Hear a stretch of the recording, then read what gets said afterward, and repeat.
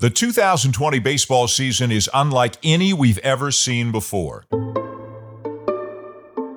From health and safety protocols to the season being just 60 games to rules changes, you name it, so many things are different for obvious reasons. The year that everyone's going to remember is the coronavirus season in baseball because the season's so short. So let's try to make the best of a bad situation. Wanted to get some observations from one of the best observers in the business to see what he thinks of all this.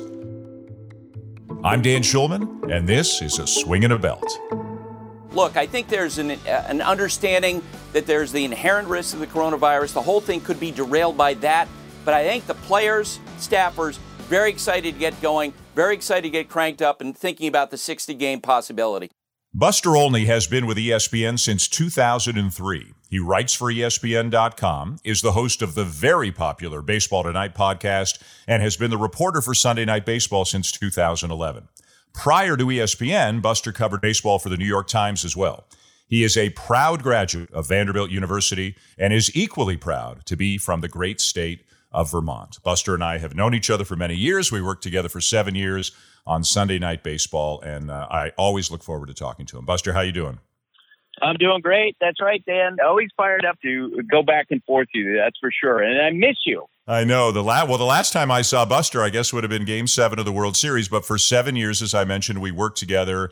And I still proudly wear my Vanderbilt T-shirt. I can't even remember what the side bet was that we had. But you lost a bet, I think, to me and Aaron and Jessica Mendoza. And they had to give us all Vanderbilt T-shirts, as I remember. Is that accurate? Yes, that's exactly right. I can't remember, though, what the bet was, but it probably involved Vanderbilt football because all of my bets on Vanderbilt football tend to be losers. It's in the rotation. It's one of my very favorite T-shirts. So I think of you every time that I put it on. Let's talk about this crazy baseball season a little bit. I mean, you've been doing this a long time, a little bit longer than I have even. You know, when the virus started spreading and the owners and players started going back and forth, did you even think the season would get off the ground a couple of months ago? No. In fact, I at the beginning of summer camp, I did ESPN radio, and they asked me what my assessment of the chances for the start of the season, start to get through it.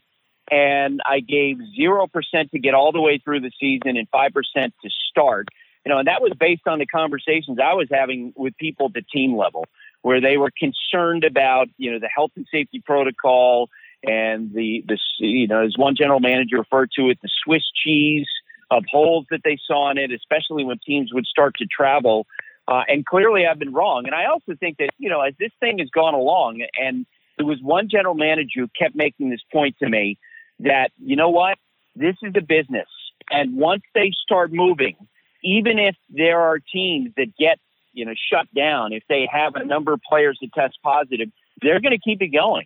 Because in the end, the people who are running the business, they want to get to that pot of gold, which is the national television revenue for the postseason, and that's going to be important. And that general manager, and I've reminded him of this 2 or 3 times, was exactly right, where it's damn the torpedoes, full steam ahead. Yes, players are dropping left and right and opting out, and there are teams that are affected by this, and not all the teams are going to play the same number of games, but they're pushing ahead. Yeah, they definitely are. We've seen that through the Marlins outbreak and the Cardinals outbreak. So given all that, and you love the sport as much as I do, like, do you want to see them pushing ahead? Where is your line where you say enough is enough, you can't do this? And how do you feel about things from an integrity point of view, given what we've seen already? Well, and it's a great ethical question, too, right? You know, all along, how much risk is too much for these players involved? I don't know how you felt. I have thought all along that the great wild card in this whole thing is the Russian roulette, which is how does the conversation change if especially a prominent player gets really sick or, God forbid, worse? I've thought of it in context of the Buster Posey rule. You know, for years there was sort of a chatter among general managers about wanting to take out home plate collisions because of the risk of the catchers involved, and these are assets we want to protect. But that all changed and got accelerated after one of the best young players in the game, Buster Posey, had his ankle wrecked, and all of a sudden it's like, okay, we're gonna deal with this. And baseball's been fortunate to this point. You know, we've heard about guys like Eduardo Rodriguez has been affected. Of the Red Sox, we heard about Freddie Freeman, and you heard the fear in his voice about what he experienced. But they haven't had that happen. You know, my sense is, in terms of the integrity of it, I think it would require, 5, 6, 7, 8 teams all at once being shut down. Certainly they're willing to live with 1 or 2 or 3 teams, having outbreaks.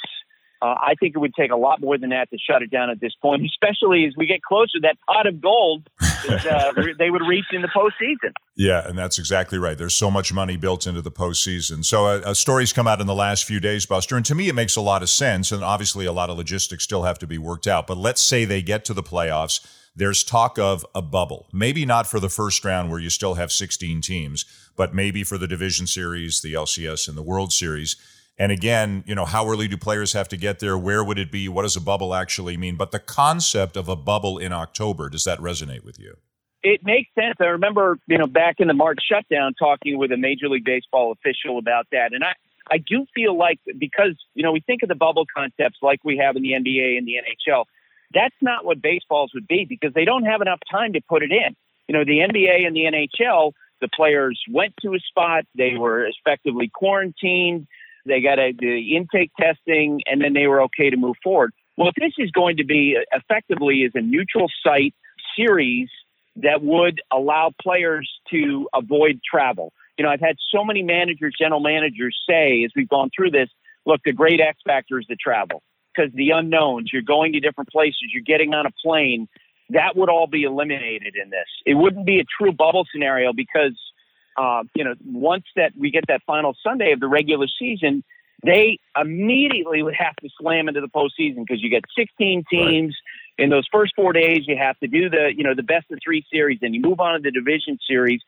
But to me, if you can reduce the travel and reduce some of the uncertainty, play the games in San Diego, play the games in LA, play the games in these places where you can tell the players, look, you're going to be here for the next 2 weeks. Well, Buster, I happen to know a spot. It's a dome stadium, so you don't have weather issues. There's a hotel right in the ballpark, and it's the safest municipality of any of the major league cities. But there's a little border issue that I don't think can be circumvented. On the one hand, I think Toronto would be the perfect place. But on the other hand, obviously, the Canadian government is going to be resistant to that. Let me ask you, as you watch baseball this year, does the on-field product look good to you? Does it look, rules aside, leave the rules aside for a second, but does the on-field product look like Major League Baseball is supposed to look in your eyes? It's terrible. And I hear that from people all over. Veteran evaluators are telling me this is the worst baseball I've ever seen. And it's actually been an eye-opener for me about the impact of fans. It's kind of a cool thing. Like, we were in the midst of the shutdown. We're in April and May. And every day on social media, you could see how fans were just clamoring to get the players back, to get the games back. And they were so excited to get them back.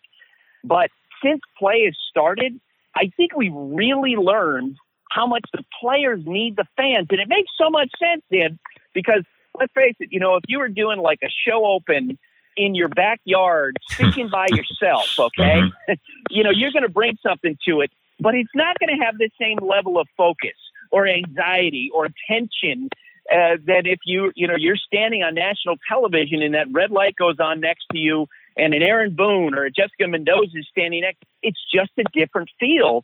And so when I've watched games, I don't know if this has been your experience.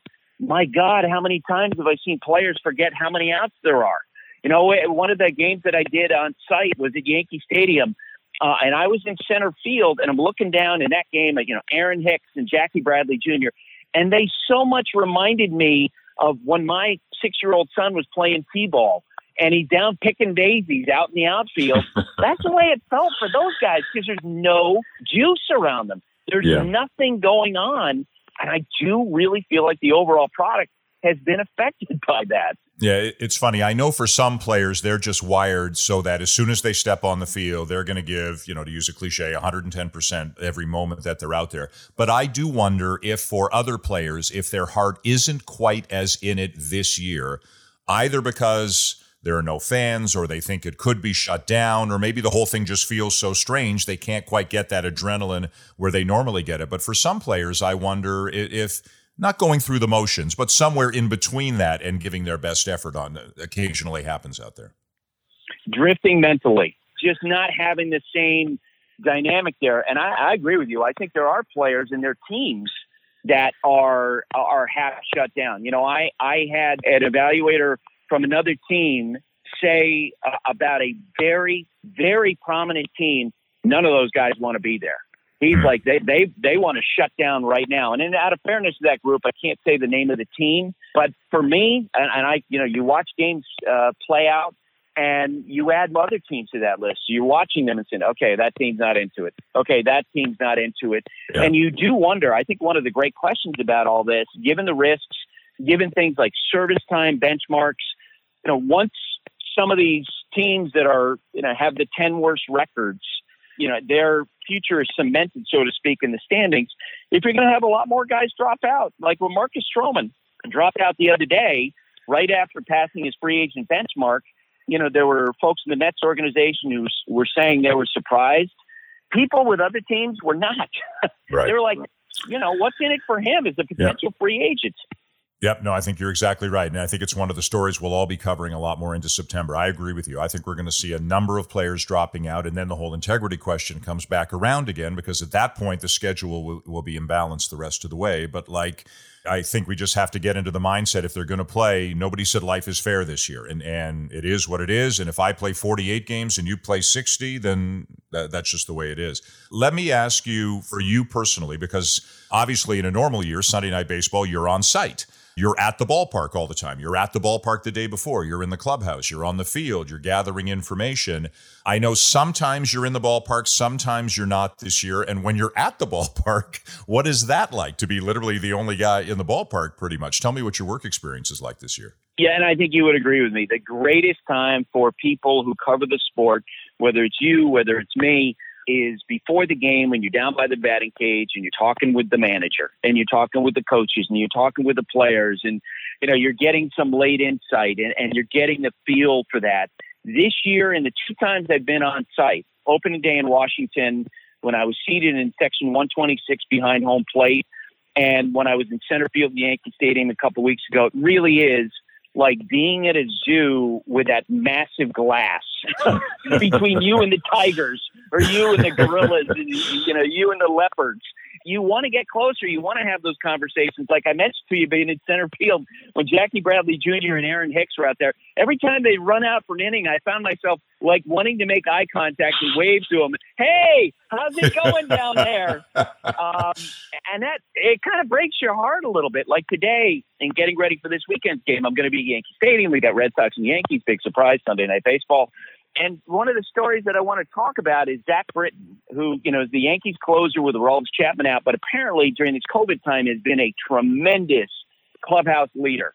And normally I could go to the Yankee Stadium and pull him by his locker and pick his brain. And now it's like you reach out to the Yankees PR, here's my number, can you see if you can call me? And I have no idea if that's going to happen. But I totally understand why they would keep us separate. Like if I were players and I were going through all this protocol, my God, the last person I'd want to talk to is some dope like me who just drove 4 states to come and see you. So when you're at Yankee Stadium this Sunday, you're sitting in the center field seats, the bleachers, literally all by yourself with some monitors, equipment, your laptop. You can spread out as much as you want, and you're all alone out there for the entire game? And it's more stark than that even. Because, of course, normally when you go to the ballpark, it's surrounded by fans and you're waiting through them and you go through security and you have to stop because all the fans are asking for Dan Shulman's autograph and you want to be a good wingman. But in this case, like when I went to Yankee Stadium 2 weeks ago, I go directly from the parking garage to security and I get ushered by a member of security staff to my spot in center field, from which I am not to leave. I am not allowed to leave except to go to the bathroom. Wow. During that game we had a couple weeks ago, Aaron Judge hit a home run into left field stands, and so it just became kind of a fun banter. Hey, Buster, why don't you go pick up the ball since it's sitting out there? And Dan, I'm telling you, within 20 seconds of that, text message drops on my phone. Not allowed to get the balls. They don't want you leaving that area. Okay. Wow. And, which again, I understand. I'm not complaining. That's just where we are with baseball in 2020. Yeah, 2020. Unbelievable. All right, some current topics. I feel kind of strongly about this one, but I'm curious how you feel. Charlie Blackmon was hitting 500 a couple of days ago. He's still hitting in the, he's solidly in the 400s. And I'm starting to see tweets like, he only has to hit 358 the rest of the way to hit 400. And I'm like, come on, guys. It's 60 games. And I don't care if it's 3.1 plate appearances times 60 games. It's 60 games. Where are you on records like that or milestones like that, and if there should be an asterisk if someone were to, say, hit 400 this year? First off, for Charlie Blackmon, and I think knowing him, he'd be the first guy to say, yeah, if I hit 400 over a 60-game season, it's not the same. And I just feel like all of it, whichever teams win the World Series, Cy Young Award winners, MVPs, record breakers in terms of percentages, it's just not the same. It's 2020, and I think that's how we're going to remember it in history. Yeah. I don't know if an asterisk is necessarily needed because this is such an outlier year where, just as, we look back at numbers, you'll remember this season, 1987 was a crazy home run year.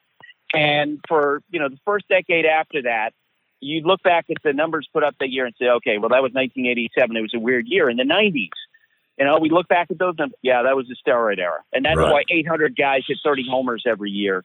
I think that's how we're going to look back at all the numbers generated from 2020, that it's in a completely separate category. And within that context, we should tip our cap to Charlie Blackmon for accomplishing what he did, but it's not the same. And I really believe he'd be the first to say that. Yeah, I think you're right. Joe Kelly gets suspended for 8 games in a 60-game season. Some people say, yeah, but 8 games times 2.7, which is the multiplier we've all been using. Also, that's like 21 or 22 games. That's not fair. He appeals. It goes down to 5. Where are you on suspensions? Because we've seen it with Oakland and Houston now, too. A different situation, a brawl, obviously. But where are you on suspensions during this season? I understand, what they're trying to do, and that's alter the behavior. And look, this goes beyond the Astros. From what I hear from Major League Baseball officials, when they met with the Player Association going into spring training, and then as they met with teams in spring training, they wanted to get the message across that we just don't believe in headhunting. We just don't believe in retaliation. And I do think that there's a new sheriff in town. Chris Young, longtime Major League pitcher, has essentially taken over the job that Joe Torre used to do. Joe Torre was more old school in his mentality. Chris Young, I think, is just asking very open-ended questions. Does it make sense that you have prone targets, guys standing in the batter's box being hit by opposing pitchers with baseballs, which is effectively assault? I think that's part of the reason why I came down on Joe so hard. I do wonder why. What's the point of giving him 8 games initially if you're trying to alter behavior and then have it reduced to 5? Right. It kind of mitigates the point to me. But I do like the sentiment behind it. I've always thought that, the sign stealing scandal that happened, the great missed opportunity was Rob Manfred not coming out in September 2017 and saying in the Yankees Red Sox Apple Watch thing, guys, if you engage in this sort of thing, you're going to get kicked out of baseball. I think that would have completely altered the behavior as you move forward, but he missed that opportunity. Yeah, agreed. Give me your thoughts on the Blue Jays situation, them playing in Buffalo, and how is that playing in the U.S.? It's become a fun topic of conversation, just knowing players and athletes the way that I do. You do wonder if it's going to become a rallying cry among the players. Especially, guys like Joe Panik as a leader of that team. Hey, this is a situation. Let's make the best of it. Let's move forward. I know there were a lot of people, fans in this country, who are upset that the situation was put upon the Blue Jays. Personally, I don't blame at all the government of Canada, because their number one job is to protect citizens of Canada. Yeah. And that's exactly what they were trying to do, especially the idea of teams and players coming and going.